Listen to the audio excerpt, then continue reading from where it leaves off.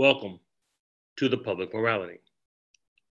After 2 years of considerable improvement, the Annenberg Public Policy Center's annual civic survey revealed that Americans' knowledge of some basic facts about their government has fallen, with less than half of those surveyed able to name the three branches of government.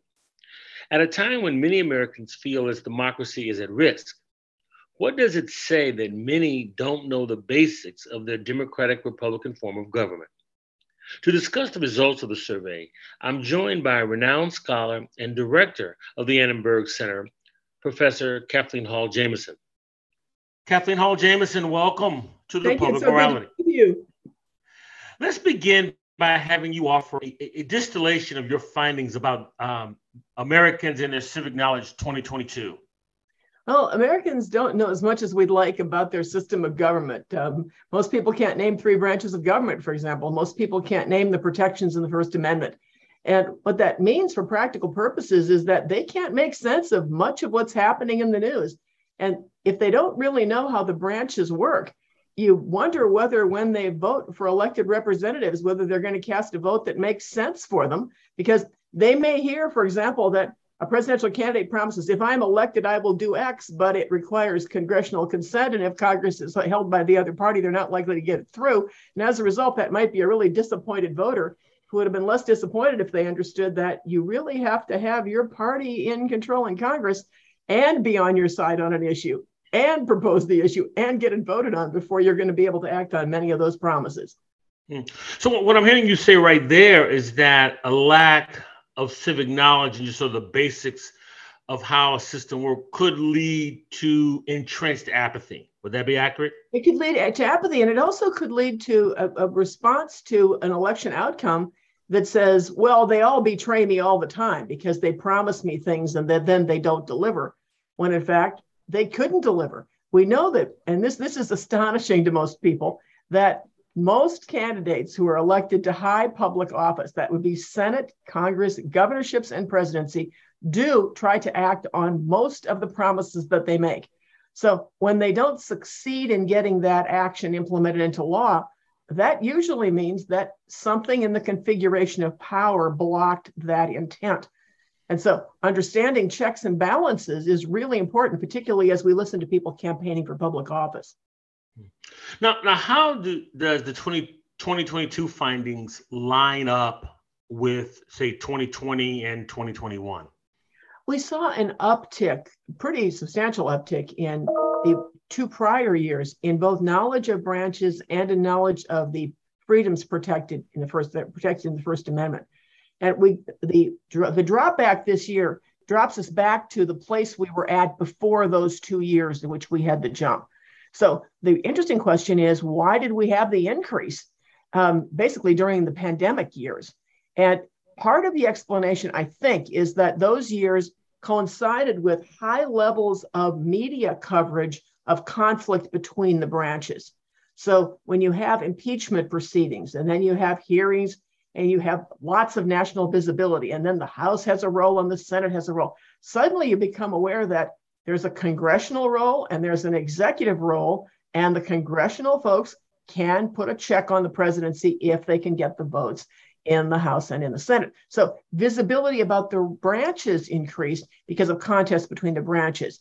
We had contentious matters moving toward the Supreme Court. That increases your understanding that, oh, there is a court there. Something might be held to be unconstitutional. And as a result, even though we thought it was the law of the land, it might, in fact, be changed because you've got a constitutional issue. So we think the reason that we had increased top-of-mind recall of branches was the branches were in the news more. And what that tells me as a person who studies politics is an assumption we used to make about civics, which is once you've learned it, you've learned it, isn't actually right. What we think we see in those data is that when you have the knowledge way back in your head someplace, but it's not top of mind, you can't readily recall it. But it's easier to recall it once you've got it in the news. Same thing with the freedoms in the First Amendment. We had the protests following the death of George Floyd, for example. So now we have the issue, what are the rights to peaceably assemble?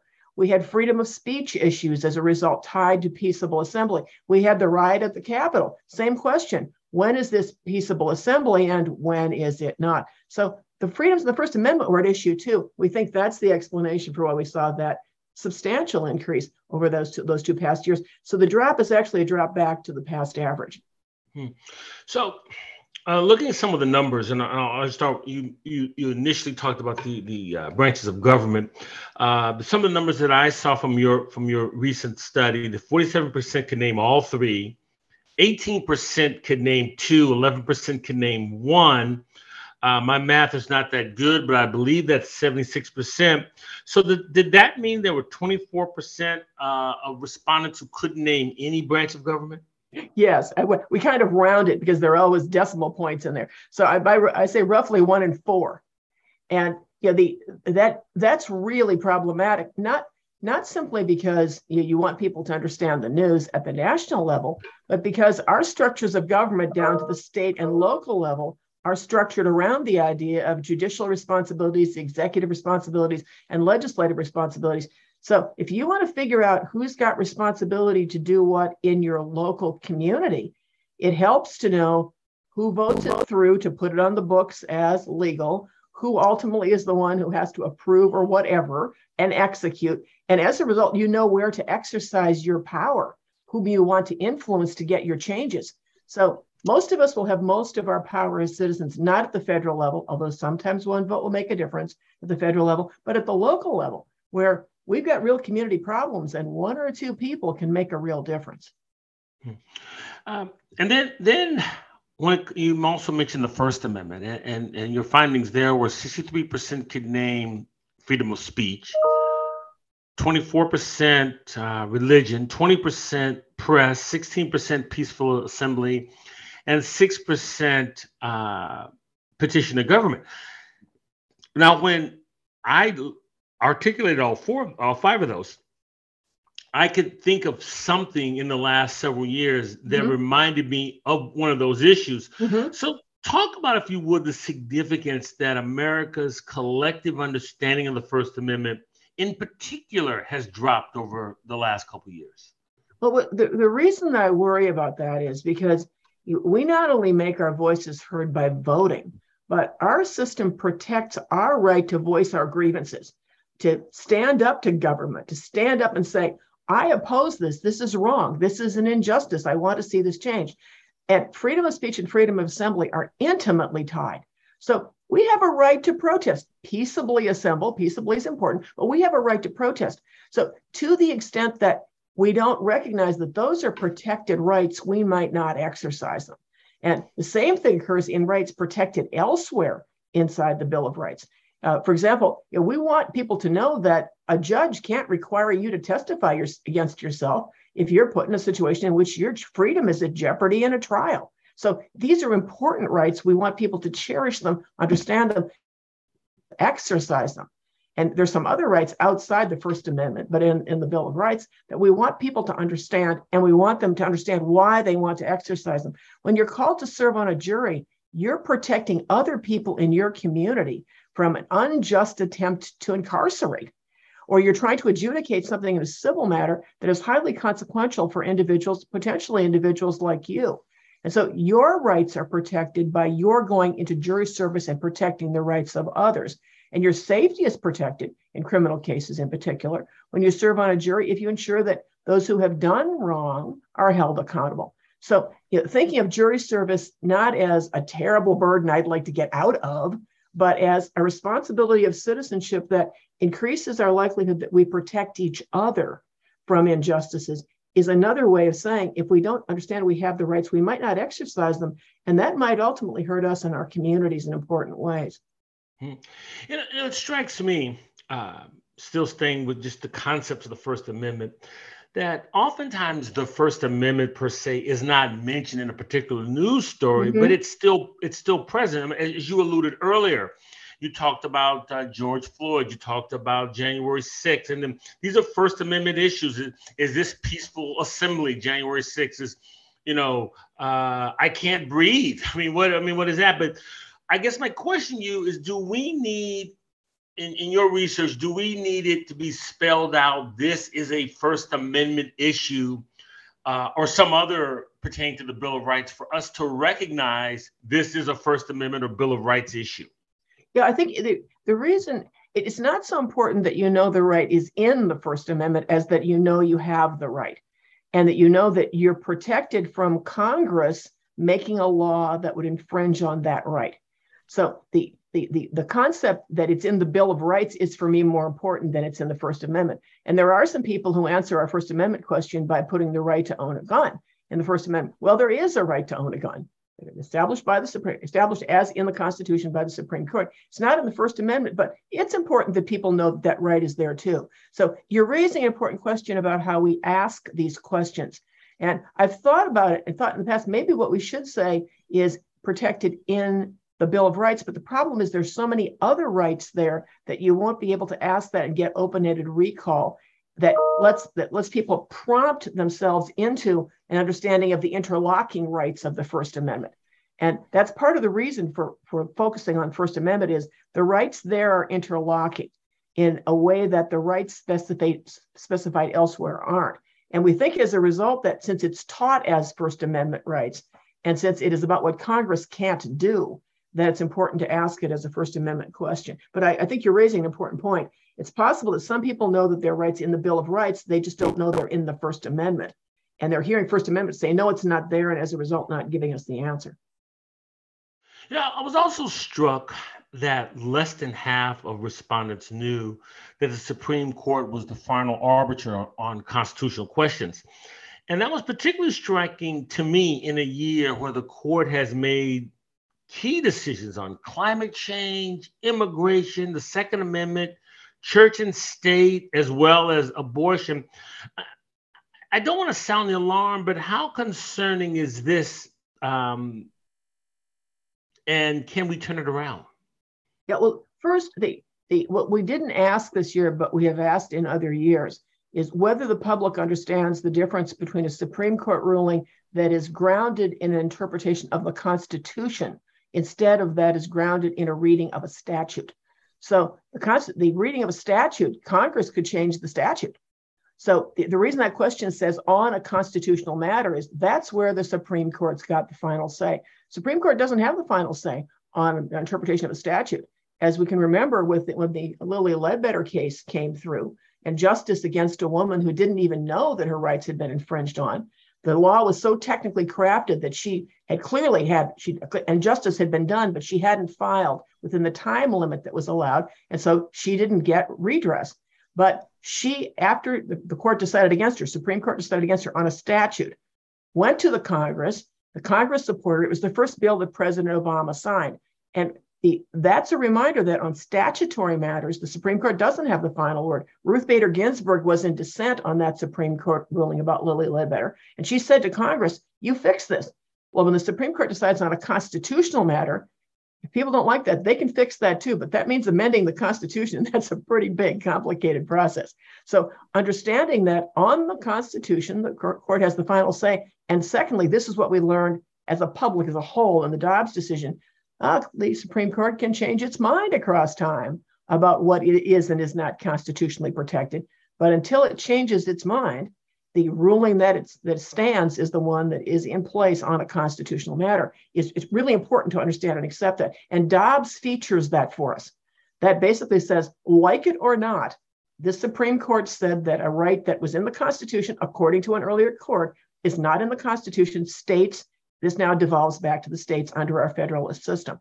So I think we're learning this year, we'll know when we do next year's survey, about what it is that happens when the Supreme Court makes a ruling and what does that do to the political terrain. In this case, the Supreme Court argued we're returning it to the people, by which they meant to a voting process in the states. They were basically saying we're a federalist system, it devolves to the state in the absence of a ruling from the Supreme Court that's national. And I recognize that it's easy to bemoan the lack of civic knowledge, but isn't some of the decline due to a shift in how we've even perceived education? That education, say at the high school level, is designed to get you into the best possible college, and that when you declare a major, it's about getting a job. So doesn't that just sort of systematically put the emphasis on civics on the back burner, or sort of and devaluing its importance? No, I have an enormous amount of respect and sympathy for teachers in classrooms. We expect them to do just an enormous amount with limited resources. And after the pandemic, we now know that the children need to catch up. They just couldn't get the level of learning that we would have hoped that they would have gotten at their grade levels because of the circumstances of the pandemic. So in this environment, we ask teachers to prioritize a whole lot of things. And you're really talking about what do they prioritize into the number of hours that they've got in the day. And we've prioritized certifying to get to college. We've prioritized STEM. We've prioritized, and in the process of prioritizing science, engineering, math, those sorts of categories of knowledge, something gets crowded out. And part of what's gotten crowded out is civics. Now, sometimes civics has shifted into another place in the curriculum, so we have to be careful about talking about it. So there are courses that are called social studies that have a lot of what we would call traditional civics education. There are courses that are called history that have a lot of what we've traditionally called civics education. So it's possible that some of this is happening, but it's happening elsewhere. But you're seeing a movement now across the states recognizing that our understanding of ourselves as citizens is really important in making us a country. So there are efforts across the states now to increase the likelihood that there is robust civics in high school curricula. And the innovations across the states are substantial.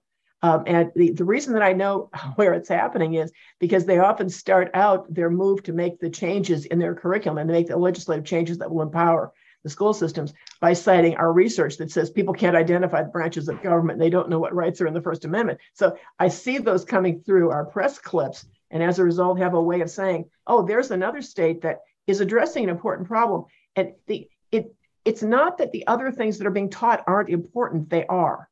This is important as well. The question is, how do we make it possible to get all of this done? We'd like to see more flipped class learning where some of this is offloaded into time at home. And we'd also like to see all of us thinking that we have an obligation to help everyone become more educated. And that's we in the journalistic community, that's we in the college community, that's we who are parents at home.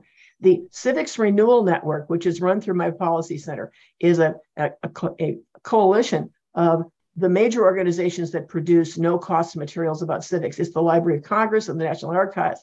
It's the Constitution Center. It's Justice O'Connor's iCivics. It's our Annenberg Classroom. If parents would like to find a place to help their children understand basic constitutional concepts, basic civics concepts, they can go to Civics Renewal Network and they'll find the best of the best. And they can create a menu across all of these great providers of things that they would like when it's a rainy day and they've got kids at home who are just bored with the world, or they're doing homeschooling to increase the likelihood that the parental role in educating the citizenry is able to be carried out efficiently by parents. They don't have time to create those kinds of materials, but they're there online and they don't cost anything. Civics Renewal Network. And the materials we produce are called the Annenberg Classroom materials. We have films about the nation's history, about its injustices, about how we've addressed them, what we still need to do, how the courts played a role in that, and what it said about our Constitution. And that's on Annenberg Classroom. This year, we put out a film on, for example, freedom of speech in high schools. What are the constraints on student speech in high schools and elementary schools that aren't in place once they're adults in the citizenry? You mentioned former Justice Sandra Day O'Connor, who's committed her post-Supreme Court life to teaching civics and expanding it. In the public discourse, there is, and this is in my view, an over-reliance advocating the civics be taught in schools. And I'm not dispelling that mission, but it's always felt that it doesn't do service to the complexity of American democracy, in that civics to me seems like something that's an ongoing mission for every citizen. Your thoughts? And that was a theme of Justice O'Connor that led to her creation of iCivics. And part of the notion is that we're constantly confronting opportunities. I'm now a grandparent, but when I was a parent, our then 7-year-old son stomped his foot and said, "You're infringing on my rights of free speech." And it was a wonderful moment because I said, okay, let's look at why you think you have rights of free speech. So let's go find a copy of the Constitution. Now, that was before we had the internet. So we went and found a copy of the Constitution on one of the bookshelves. So now let's see what the First Amendment says. Oh, you see, it says Congress shall make no law. It says nothing about your mother shall make no law. So that was my moment as a parent in which, there's a small teaching moment to say to my son, sorry, no free speech rights in my house. And we see these a lot, which is why the business community now, for example, is standing up efforts across the business community to talk about civics in the workplace. And one of the things they're talking about, and this speaks to speech and assembly, is how do we constructively engage in adjudicating our differences? And once you say, how do we constructively do that? Because we're going to have differences. How do we constructively do that? We have to do it in the workplace. We have to get along. We have to produce whatever it is the workplace is producing. We're able to start to say, and then how do we constructively engage about politics? And how do we constructively engage in our system? So what are the levers of power? How do we exercise them? What are the most efficient ways for us to accomplish our community objectives? So the business community is stepping up to say, we've got an obligation too. The courts have been doing it for decades. They bring high school and grade school children in and middle school children in on Constitution Day to talk with them. Their judges and lawyers in communities go out on Constitution Day in order to talk to classrooms. And you also have, and I love this process, you have schools that take the students to immigration ceremonies so that they can welcome the immigrants who are now citizens at their there's the official ceremony by which they're becoming citizens. And the children in many of the school districts that do this welcome the immigrants. But in the process, the children take a look at the civics test that the immigrants had to pass to become citizens. And in some cases say, oh, I'm not sure I know all of those things. A couple things there. Number one, I wish that Kathleen Hall Jamieson had talked to my father, because I made a similar declaration as your son. And my father just quietly took me outside and he asked me to walk outside the gate. And then he told me to close the gate. And then he said, okay, on that side of the gate, you have free speech protections. On this side of the gate, you have none. So I would have preferred your response. That was my introduction to the First Amendment. So I love that. I love it. And the thing that is so wonderful about it is I've collected these stories from my friends over the years. The likelihood, I think, that at some point in the development of a child, the child will say, I have a right to free speech, is actually pretty high. Because we're as children are developing, they're testing boundaries, and adults are saying, "No, here's the boundary." Well, right. and the culture has taught the child that there is this thing called right of free speech. So the child thinks, "I'm going to invoke it, whatever it means." So perhaps what we ought to do, Byron, is to say to parents, "We think you're going to have this moment at some point in your development with the children. We suggest that you remind them that there's a Constitution, here's the First Amendment, and the operative noun is Congress." Well, and I would only amend your statement by saying, and after putting forth that declaration, we go, here's the Kathleen Hall Jamieson option, and here's the Bruce Williams option. So you pick which one is preferable. I love it. I love it. But the question is, did it work? So hey, I'm still talking about it. That was what, 50 years ago? I'm still talking about it. I still remember it. So I guess it did work. There's so many wonderful moments in the process of parenting where you're able to essentially perform the teaching role of the parent. And I think we don't spend enough time appreciating the extent to which we're shaping the children by everything that we do around them and everything we say to them. And so when we model constructive engagement with others, when we respect different points of view, when we explain why some kinds of language are just not appropriate in our house. This is why we don't dehumanize people. Part of what we're doing is inculcating the norms of citizenship, constructive engagement, in ways that a teacher can't do as well, because parents have a unique form of influence. As someone by myself, who teaches civics to adults and college students. It strikes me that civics is often taught, in my view, with an over-reliance on what happened without the corresponding burden explaining why it is significant. And at some point, don't the what and the why need to be married to fully understand the American project? Yeah, I agree with you completely. At one point there was a statement in some part of the national dialogue in which someone said, and this person doesn't even know what year Paul Revere wrote. And my response was to say, I don't care what year Paul Revere wrote. In fact, I don't even care that Paul Revere wrote or whether Paul Revere wrote.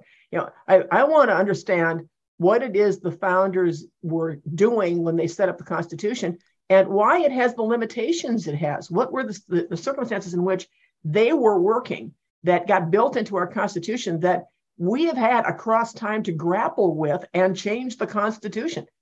I mean, when I was growing up, my grandmother was still alive, and she'd marched for suffrage, and I had a very real sense that the Constitution could be amended because my grandmother marched for suffrage, and she thought she played a role in getting suffrage for women.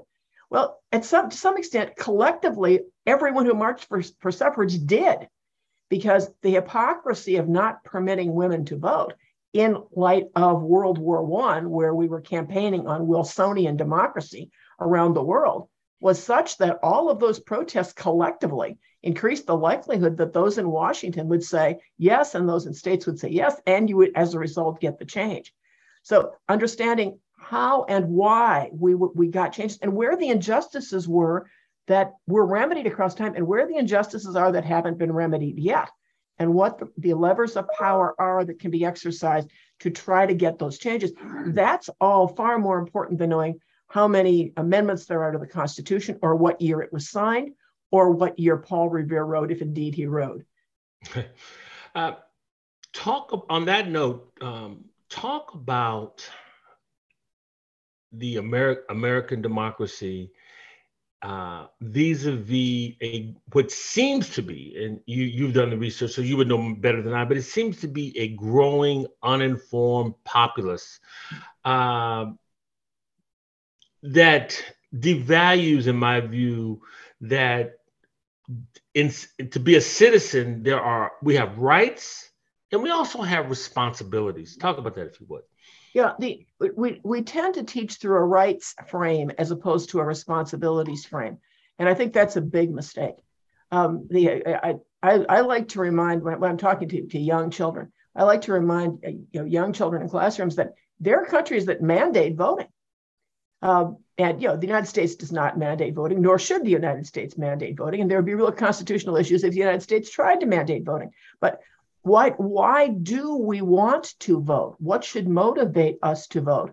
And what's the value of exercising the franchise at every level of government? If you've got a right and you don't exercise it for practical purposes, you don't have the right. It's not doing anything for you. And other people are making decisions for you. The same thing with jury duty. The people who decide they really want to get out of jury duty run the risk that if they're ever unjustly accused, there aren't people in the jury who are going to be able to fairly judge that case and potentially say that this is unjust use of power against them. So trying to understand what responsibilities are entailed in citizenship. And I like to think about the First Amendment as entailing responsibilities as well. So when you say we have the right to peaceably assemble, a lot of people don't catch the word peaceably in there. The responsibility is peaceable. The right is assembly. So, and the implied by those rights are that we want to be able to hold government accountable. Well, why do we have the rights if we're not going to actually exercise them to hold government accountable? I hear the Constitution telling me my obligation as a citizen is to use those rights to try to stand up against injustices, to rectify problems, and to try to hold those in government account when they engage in forms of abuse. So thinking about rights and responsibilities is, I think, the frame through which we ought to teach civics. Now, wouldn't that responsibility also include, let's say, Byron Williams and Kathleen Jamieson vehemently disagree on everything, but yet there's a baseline where I have a responsibility to uphold your rights, even though I disagree with everything you say, because my rights are inextricably linked to yours, whether I agree with you or not. Yeah, I love that point. That's just an incredibly important point. And I also like the idea that when Jefferson set up the rules for the House of Representatives, he really said some things that were important about the way in which we can constructively engage each other. Because what he said in the rules of the House, and these are revoted on every 2 years, so every 2 years Congress has to say, yes, we adopt these. He said that you shouldn't engage in personalities, by which he meant you shouldn't attack the person. You should engage the ideas of the person. And so the assumption that the other person is a person of goodwill and integrity, and that we may differ philosophically, is the idea that is underlying Jefferson's rules. You may not think the person is a person of integrity, but you don't call the person a liar. If you call the person a liar, you impugn their integrity, you're censured in Congress, or at least you're supposed to be. That's what the rules say. So if we think in terms of dealing with people with whom we disagree, or dealing with people about whom we disagree in some matters, we don't disagree with somebody about everything. Thinking about what are the rules of engagement, how do we exercise our responsibilities to work collectively with everyone to try to get outcomes that work for everybody, presupposes that we're going to be able to engage and not simply go to violence if we disagree, or say, I've got more on my side than your side, so you're wrong and I'm right. And I think those are the entailments of a democratic system. Those are the implications of our system. And as a result, those exercises in schools and in businesses in which people think through how we adjudicate our differences is really important. And I think understanding how the courts have set up procedures to do it is important, because the courts have rules of evidence that keep certain kinds of evidence out of the court. Hearsay is kept out of the court. If we just said, I'm going to keep hearsay out of my discourse with others, you could clean up a reasonable amount of discourse. You'd be taking a lot of information out. You say, I'm not going to attack the person. I'm always going to address the argument. Well, that would take a whole lot of what's online that is just simply vitriol, out of play for constructive engagement. You just raised an issue, underlining issue that a number of my students, at least initially, struggle with. And that is this civics knowledge, this American democracy, however defined, that the journey, the process is just as important as the actual outcome. Speak to that if you would. Yeah, I think the journey is important and the outcome is important as well. But if you don't understand the journey, you don't know how to get to the outcome. And the films that we put together for Annenberg Classroom are films that feature moments in which individuals persisted in their attempts to create change and worked through the system in ways that ultimately produced outcomes for them. But sometimes it requires incredible tenacity, and sometimes it takes a long time. So if you think about the transition between the Cherokee Nation cases and which gave us the Trail of Tears, where the president of the United States, Jackson, basically said, I don't care what the court says, it doesn't have any army, and displaced Native peoples and forced them onto a march out of their own lands. And you think of the transition from that to Cooper v. Aaron, where Dwight D. Eisenhower enforced the desegregation rulings of the Supreme Court, even though he disagreed with them. That's a journey across time of our structures, where presidents came to understand that they needed to honor decisions by a Supreme Court. And so the journeys across time can be journeys of individuals who persist in accomplishing things. The Korematsu decision is ultimately held not to be good law because of the persistence of those who argued that that was an unjust ruling. That was the ruling that legitimized Japanese internment during World War II. Understanding that stayed as established law until the last decade is that's an astonishing thing when people say, what do you mean? Well, finally, Roberts appended to a ruling that was no longer good law. So how long did it take to ultimately say that on behalf of the courts, and why did it take so long?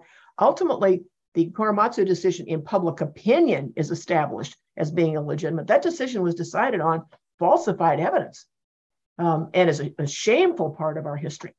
And you look at the time it took to overturn Plessy versus Ferguson. Why did it take us so long? Well, it took generations and generations. And how did we ultimately get it changed? That's the study of the journey. The outcome is voting rights legislation.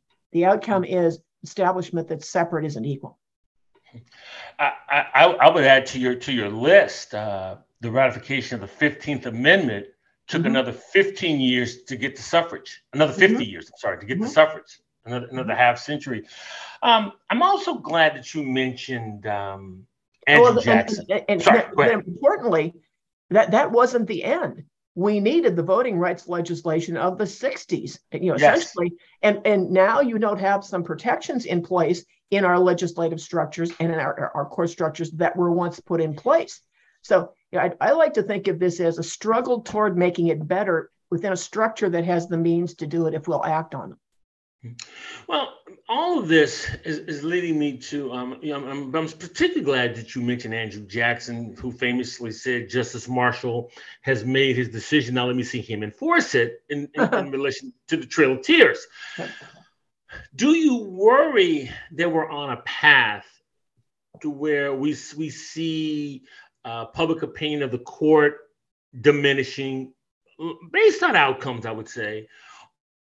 Are you worried that some president in the future might take the Andrew Jackson approach to Supreme Court decisions, and where would that lead us if that were the case? Yeah, it's a really important question. And the backdrop for this is public approval of the court swings across time. We study this year. We're going to be putting a press release out on right before the new court starts its session in October. We'll be putting out a big block of study about where the public perception of the Supreme Court is right now. And we've been studying it for more than 20 years.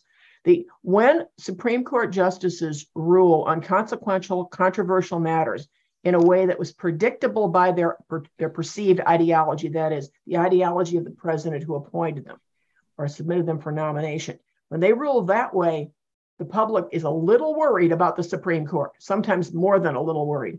When they act against what you would anticipate their ideology would dictate, the public approves more highly. And what does that say? That says that the public understands that they're not supposed to be political. And if they're just one more political branch, if they just do what their politics dictate, then the public wonders whether we have a third independent branch. That's a kind of visceral understanding that we have branches with different functions. And we can see across time, with Justice Roberts saving the Affordable Care Act, public approval of the court went up. Well, they didn't expect that someone who's nominated by a Republican was going to save legislation that was a crowning achievement of a Democratic president. So the public is attuned at some level because we see the statistical change in our survey across time. So what would happen if a president defied a rule in the Constitution by the court? Now, really interesting question, because the court doesn't have an army. The court essentially has rhetorical suasion. My assumption would be that those in the legislative branch would act in order to ensure that the president did what was expected under the Constitution and move to impeach. But the question is, would they move to impeach if, in fact, you've got highly polarized partisans in both parties? And as a result, impeachment is not something that will be acceptable to the party whose president is in power. So it's a real question, really important question, for which I do not have an answer, but the Constitution has an answer. The answer is that would be a move to impeach. The question is that a recourse under the Constitution in polarized times? And I don't think we know the answer to that right now. I think we knew it in the past. I don't think we know it now. I mean, Richard Nixon resigned under threat from the Republicans that if he did not, he was going to be impeached and convicted. So if one is listening to the broadcast right now and they fall into the amorphous category, and as I get older, it's even more amorphous, known as middle-aged. Is it too late to learn this stuff? What do you say to that? No, I think that we are constantly learning. And the reason I know that is not because of our studies of the Constitution, it's because of our studies of health. So monkeypox just appeared. Nobody knew what monkeypox was before this. I mean, there had been a small outbreak in the United States before, but it's not, we didn't expect that if we said the word monkeypox, anybody would say, yes, I'm familiar with that term. And over a 2-month period, public knowledge about it doubled. And that's public knowledge across the age spectrum. So there are people who are learning new things. When something is salient, people learn quickly. We saw the same thing during COVID. People's knowledge about transmission of COVID increased very rapidly. It increased very rapidly across all age groups. Now, there are people who didn't agree about how you should interpret the knowledge, but the knowledge went up predictably. So do we learn across the lifespan? Yes. Are we capable of learning new things in polarized times that are ideologically inconvenient to our beliefs? That's another question. Now, I don't wish to call out any specific names, but there are members, in my view, the House of Representatives and perhaps the Senate, based on some of their public statements, seem to struggle with concepts that are antithetical to a civics education.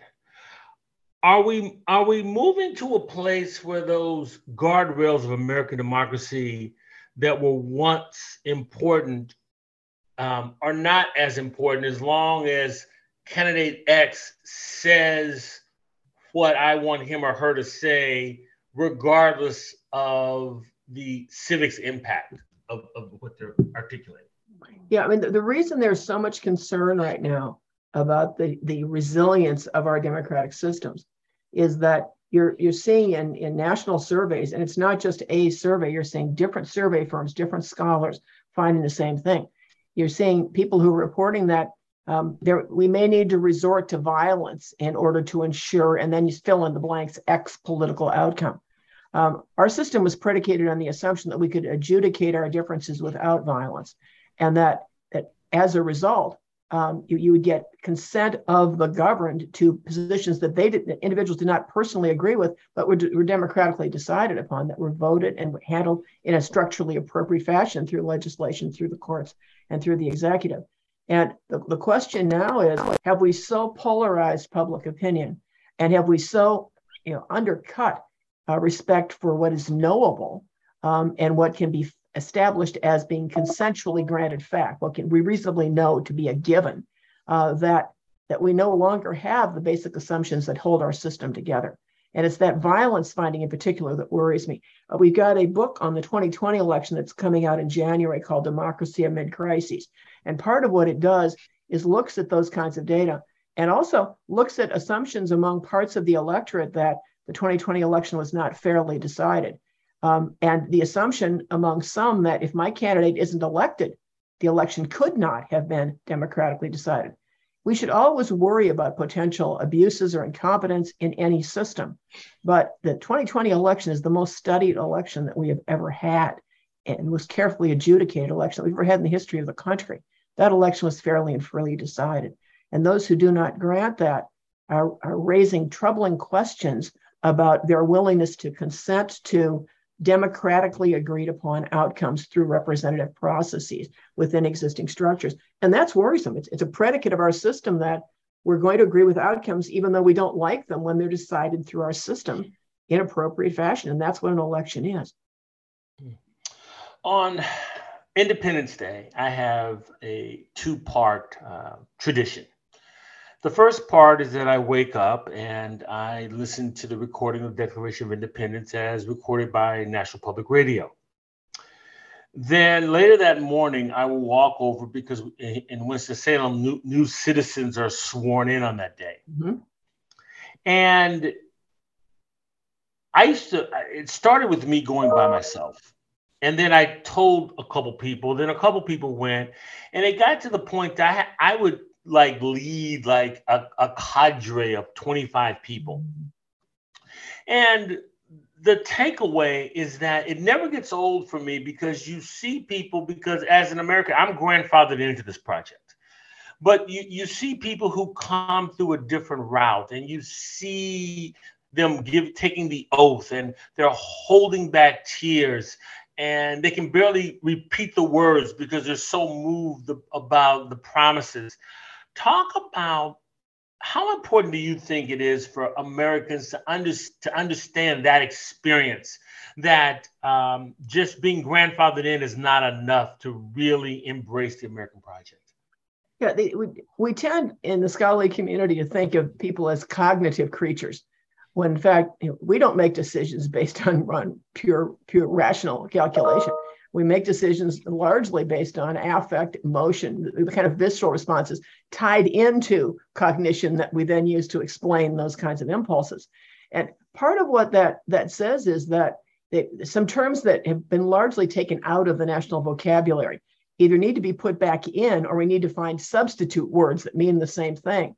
I mean, one used to be able, and I am an elderly woman, one used to be able to say that on 4th of July in most communities in the United States, there would be 4th of July ceremonies. There would be a parade. The flag would be marched by with people with marching bands. And it was a celebratory day in which people would stand and they would hold their hands over their hearts when the flag went by. That was an emotional response. That wasn't an intellectual response.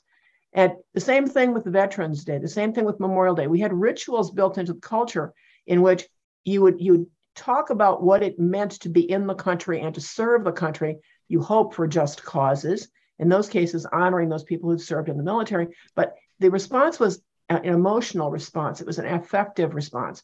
It was a response that made you proud to be part of that thing we called America, that these people had been part of, who had served and sacrificed for. And it revivified your sense of the values that they were committed to and that you were committed to. It put the emotional piece back into saying, I am an American. And we've lost some of that. And to the extent that we're feeling less of those feelings and more anger and hatred, we've got a problem, because you can build community out of feelings of pride and of emotional attachment. You can't build a community out of hate and division. You can build communities who are antagonistic communities, but you can't build a community. And we should be a community that builds greater communities until we build up to have a community called the nation. So yeah, I love the ritual that you've developed. I think it's important to see what it means to people from other countries to go through our process of naturalization and to realize they're feeling those things. And it's part of the reason I love taking school children to naturalization ceremonies, because it gives them a moment to understand that something that they take for granted is something very, very precious to these people. Before we close, I would really like to have you discuss the mission of the Annenberg Public Policy Center and specifically hone in on not just this report, but some of the other things that you provide that can help citizens with their civic knowledge. Annenberg Public Policy Center is the home of factcheck.org, which we founded in 2003. It was the first major fact-checking organization in the United States devoted to looking at claims by political leaders in their ads and debates at the national level.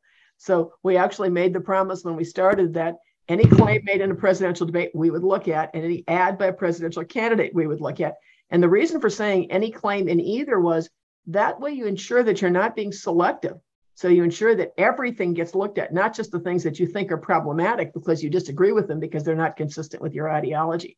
Factcheck.org has a sub-site that's called SciCheck, which focuses on health claims, which I think is particularly important in times in which we've got to get good health information quickly in order to make good judgments of how to best protect ourselves and each other from a health threat. And I think of factcheck.org in the same way. It's trying to protect individuals from misinformation that, if believed, might yield a vote that you wouldn't cast if you were correctly informed.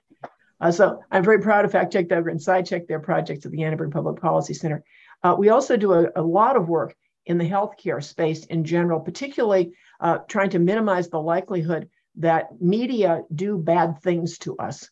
So we analyze portrayals in television and in other forms of fictional entertainment of risk behaviors, particularly for children. We're very concerned about vaping and smoking. If we don't start smoking by the age of 20, the likelihood you're going to start smoking after that is very, very small. And if you're a chronic smoker after the age of 20, 1/2 of those people who are going to die of a smoking-related illness. So we'd like to increase the likelihood that no child grows up to be a smoker and dies of a smoking-related illness. We've done a lot of work in that space. We've done work as well in portrayal of suicide. We want everyone to know that suicidal ideation is more common than most people think. Media portrayals of it that are approving can trigger the likelihood that in the moment someone acts in a way that 2 days later they might not act. If there's a gun in the home and it's not locked up, increases the likelihood that when a person is experiencing suicidal ideation, that they will actually end their own lives. Where 2-3 days later, if they don't, they would have regretted having done it. So We've done a great deal about media portrayal of suicide, including creating guidelines for media coverage of suicide. Those are things I'm particularly proud of. Anyone who'd like more information should go to Annenberg Public Policy Center website. Kathleen Hall Jamieson, aside from you admonishing your son that brought back horrific memories of my own father and my experience with the First Amendment, it has truly been an honor to be in conversation with you. Thank you so much for being on the Public Morality today. It's been wonderful to be with you, Byron. Have a good day. The Public Morality welcomes your comments. You can contact me at byron@publicmorality.org. That's Byron, BYRON, at publicmorality.org. You can follow me on Facebook as well as Twitter. The archive broadcast can be found on iTunes, Spotify, Amazon Prime, and SoundCloud. Those listening to the Public Morality on WSNC can now listen on its app. Using your mobile device, simply go to your application page, search WSNC 90.5, and click Open to listen from anywhere. And once again, I want to thank Elvin Jenkins and Michael Burns at WGAB in Huntsville, Alabama, for allowing us to broadcast the Public Morality at their studios. The Public Morality is produced at WSNC on the campus of Winston-Salem State University. For all of us at the Public Morality, I'm Byron Williams.